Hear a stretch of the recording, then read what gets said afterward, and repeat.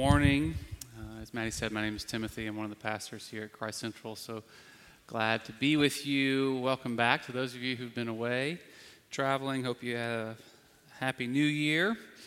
If you missed it over the break, I did want to bring to your attention the email that we sent out, the resource guide for the new year. Has some really helpful resources in there in terms of starting out well in 2022. So I'd love for you to check that out if you didn't get that already.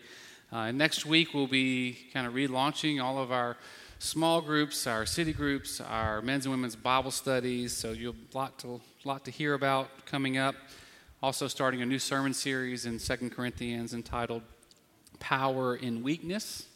But before we dive into 2 Corinthians, this week we'll be looking just for 1 week at the vision of Christ Central Church through the lens of Jeremiah 29. So if you're able, I want to invite you to stand, as is our custom here as we give reverence to God's Word. We're in Jeremiah chapter 29, and we're going to be reading verses 1 through 7. This is God's Word. The prophet says, "These are the words of the letter that Jeremiah the prophet sent from Jerusalem to the surviving elders of the exiles and to the priests, the prophets, and all the people whom Nebuchadnezzar had taken into exile from Jerusalem to Babylon. This was after King Jeconiah and the queen mother and the eunuchs, the officials of Judah and Jerusalem, the craftsmen, and the metal workers had departed from Jerusalem. The letter was sent by the hand of Elasah, the son of Shaphan, and Gemariah, the son of Hilkiah, whom Zedekiah, king of Judah, sent to Babylon, to Nebuchadnezzar, king of Babylon. It said, 'Thus says the Lord of hosts, the God of Israel, to all the exiles whom I have sent into exile from Jerusalem to Babylon. Build houses and live in them.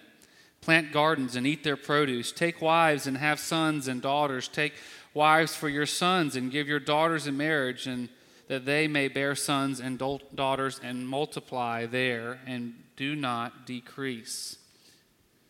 But seek the welfare of the city where I have sent you into exile, and pray to the Lord on its behalf, for in its welfare you will find your welfare.'" The prophet Isaiah says, "The grass withers and the flowers fade, but God's word endures forever." Would you pray with me? Heavenly Father, we thank you for your word. We believe your word is true, and so we ask that you would speak to us now through your word. That as we gather here together in this place, that we would encounter you, the living God, and be transformed. Father, would you give us eyes to see, ears to hear, and hearts to understand. In Jesus' name, amen. You may be seated.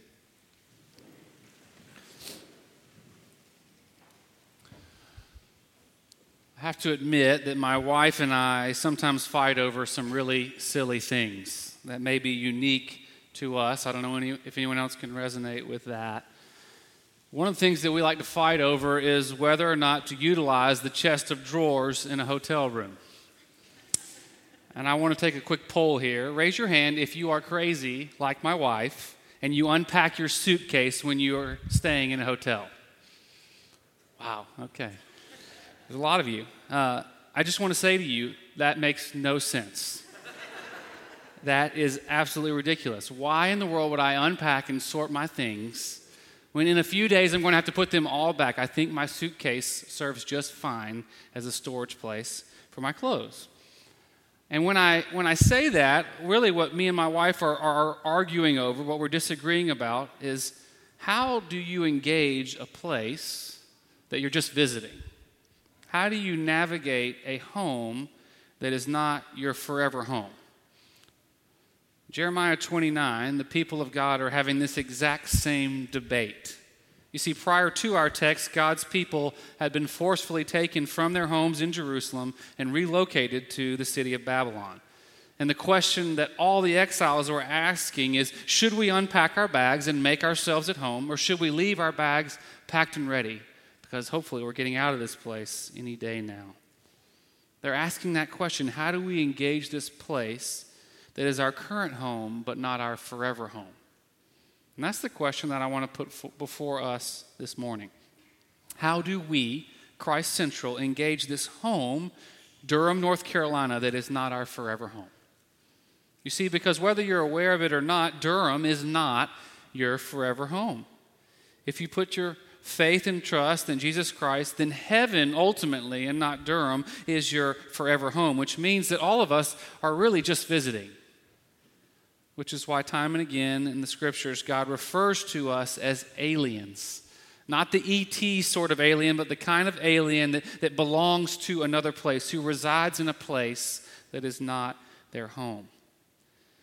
And it's because of this that I think the words of Jeremiah are certainly appropriate for you and for me, because our text really is the ultimate playbook for how to rightly live in a home that is not your forever home. What the text reveals is that in order to engage place well, we must rightly answer these three questions. First, why are we here? Secondly, what are we here for? And then lastly, how do we do it? So I want to begin by asking you that first question. Why are you here in Durham, North Carolina? Were you born here and you decided to stay? I think that's kind of rare these days. I actually was talking to someone this morning who fits that bill. Maybe you moved here for a job or a spouse or for school. Maybe you moved here because you heard Durham was a cool city and you thought it'd be a good place to start a career or raise a family. All these are wonderful answers, wonderful reasons why you might be here, but the text says they're all wrong. Look again with me at our text. This is verse 1. And if you were to ask the recipients of this letter, the exiles, why they were in Babylon, this is what they would have said. Verse 1, we're here because Nebuchadnezzar took us into exile, took us from Jerusalem to Babylon. They would have said, he made me do it. Mean old Nebuchadnezzar. But then listen to what God says in response, verse 4. God says to the exiles, thus says the Lord of hosts, the God of Israel, to all the exiles whom I have sent into exile from Jerusalem. Don't miss this, church. God says that the reason why his people are in Babylon is not because Nebuchadnezzar took them there, but because I, God, sent you there. And in this statement, God is profoundly declaring that mighty King Nebuchadnezzar is just a pawn in God's master plan. That God, in his providence, used a wicked king to fulfill his purpose for his people. And so what that means for us is that just like the exiles in Babylon, we need to recognize that you and I are not the ones who ultimately orchestrated us being in this place. You didn't bring yourself to Durham, North Carolina. God sent you here.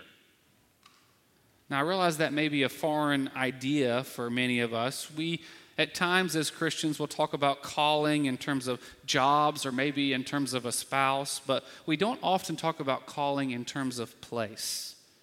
Yet what's clear in the Scriptures is that God cares deeply about place.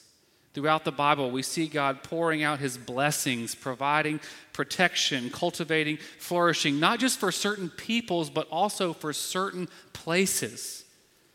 Certainly, this is not God's only motive, but what our text makes plain is that one of the primary motivations for God sending his people into exile was because God cares about Babylon. He cares about that place. And therefore, the first thing that I think we need to wrestle with this morning in terms of the true answer for why we are here is because God cares about this place. God cares so much about Durham that he has sent his people, you and me, here. I imagine most of us, me included, don't normally think like that. We don't normally operate out of the assumption that the reason why we are here in Durham is because God sent us here. But I wonder how differently we would live if we did. The first challenge I want to give to all of us for this week, each day this week, when you walk out of your apartment, your dorm, your house, whatever you call home, I want you to remind yourself of why you are here. I want you to say it out loud. Just say, literally, God, I am here in this place because you sent me here, because you care deeply about this place. And then just observe how just saying that, declaring that, impacts the way you engage your surroundings. Brings us to our second question. Now that we know why we are here, because God sent us, we must ask the question, what are we here for? In a few weeks, my family is going to be moving to a new house. And we've kind of gotten to that point in the process where I'm not really concerned if something breaks in my current house. And I don't really feel inclined to fix it either. Kind of at that place where, like, sure, kids, throw the football in the house. You know, that hole in the drywall, it's not my problem anymore. Let the bathtub overflow. Who cares about the subfloor, you know? Anyone want to buy my house, right? But we can all resonate with what I'm saying because it's human nature to avoid work that won't benefit us much. This was the tension that the exiles in Babylon were feeling. Look again at verse 2. It says that, the king, the queen, the eunuchs, the officials of Judah and Jerusalem, the craftsmen, metal workers, they'd all departed from Jerusalem. Now we need to understand a little bit of how exile worked in the ancient Near East. It was very normal back then when a nation conquered another nation that they would pull out the best of the best. They would pluck the skilled workers and leaders and bring them back home with them. Why would you do this? Well, because these are the people that have something to offer, skills and abilities that might make their nation better. Jeremiah, he's a prophet. He's one of the few people that's still left in Jerusalem because what good is a prophet in Babylon? Kind of a side note here, but that makes me feel pretty good about the prospects. If Durham is taken over, they're not coming for me. Nobody wants a pastor. You are the ones who are going first, so I'll be good. But what we see is these skilled workers, they've been involuntarily taken up to Babylon, and they're being asked to offer up their services to the nation of Babylon. And so they're asking this question, why? Why should we? What's in it for us? Why would the king and queen offer up their advice to the local magistrates of Babylon? Why would the craftsmen and metal workers labor on buildings and structures that they will never get to enjoy, likely not even see completed?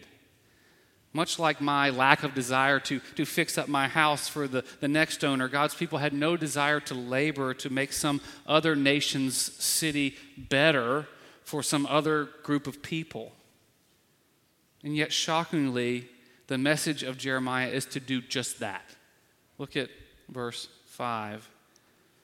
He says, build houses, live in them, plant gardens, eat their produce, take wives, sons, daughters. Verse 7, seek the welfare of the city where I have sent you. Jeremiah's charge is to invest in this place, even though the investment may not actually benefit you that much. Because the reason why I have sent you there is not for you, but for them. It's a foreign idea in an individualized Western culture to be about the welfare of others instead of the welfare of self. And yet, don't miss this, church. That's God's master plan from the beginning. His plan was to call a special group of people to himself and to bless those people. That's right, bless them. But that's not the prosperity gospel that we often hear. God blesses them for a very specific purpose. God blesses his people so that they can be a blessing.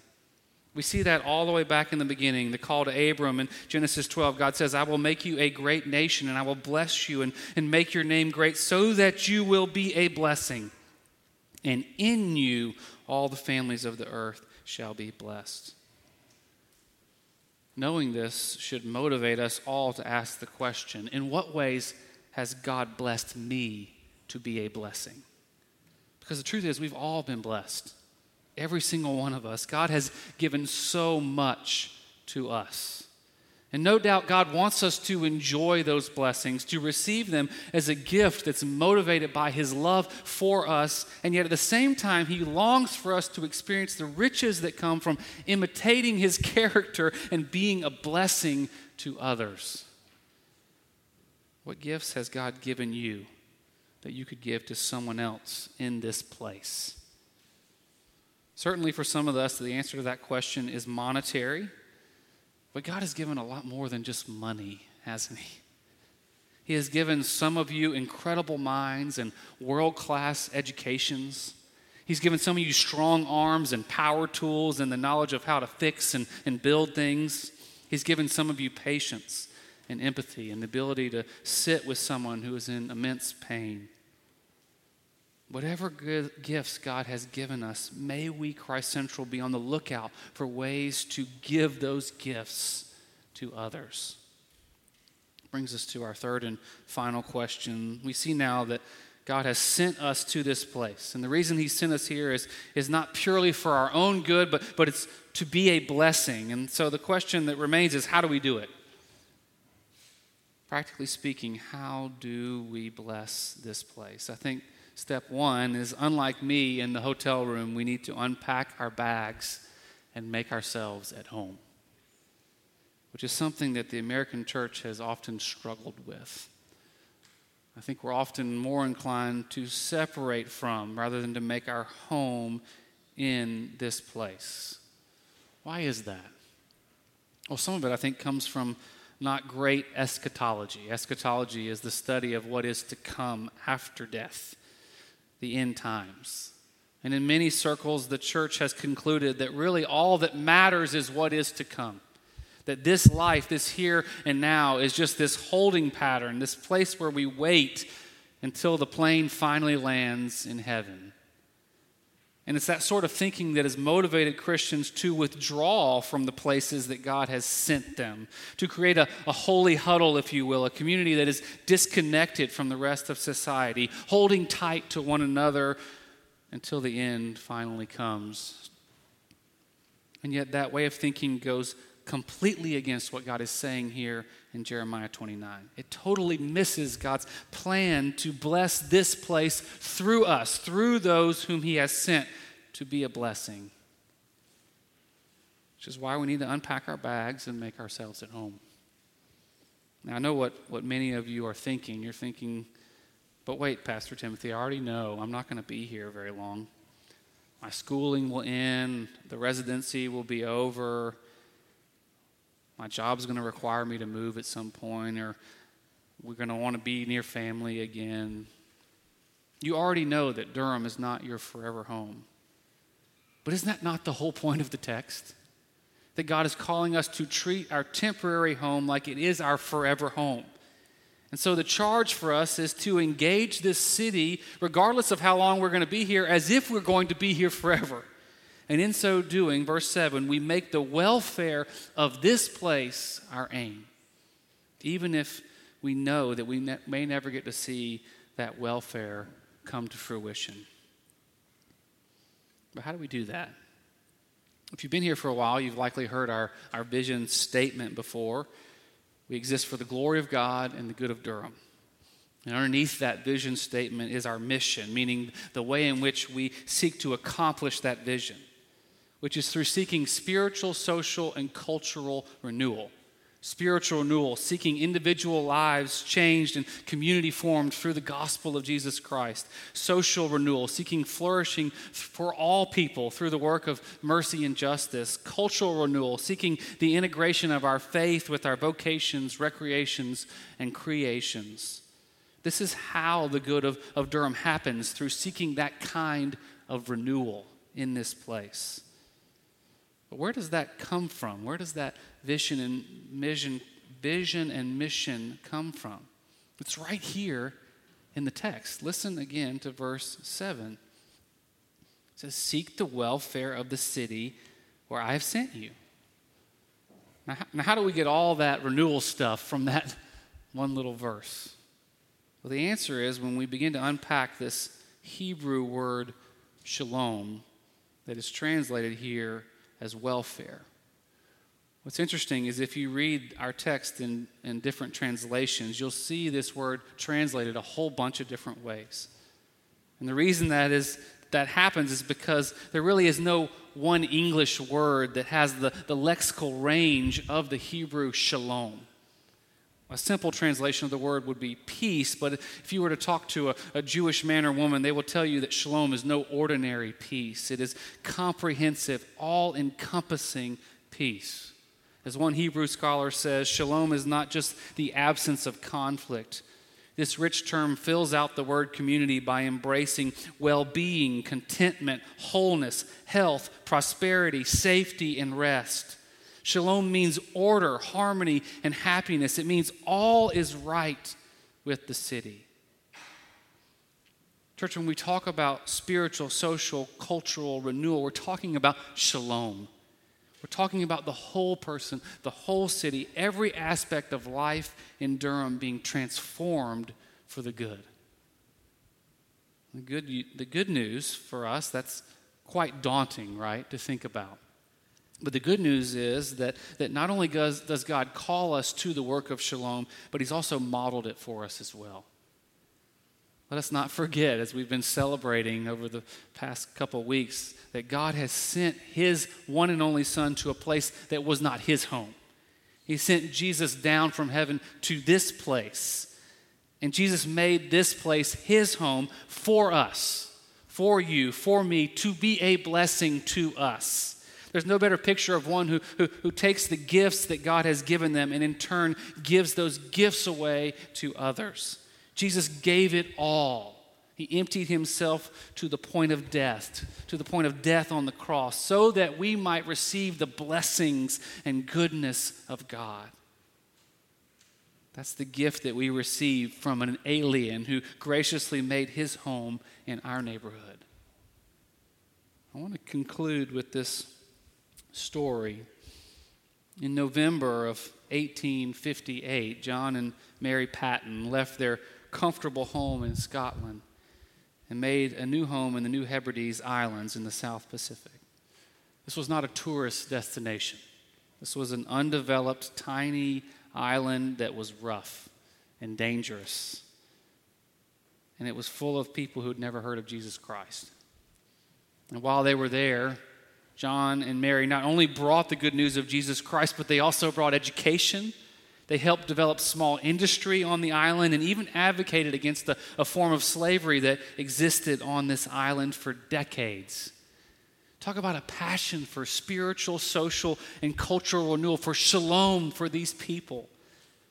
And they faced all sorts of dangers throughout their life, could have given up many times, and yet they endured because they knew that God had called them to this place to be a blessing where God had sent them. As a result, this tiny little island in the South Pacific was completely transformed. Christ Central, God has called us here to this place. He sent us here to be a blessing, to cultivate spiritual, social, and cultural renewal, to bring about shalom. So let's unpack our bags.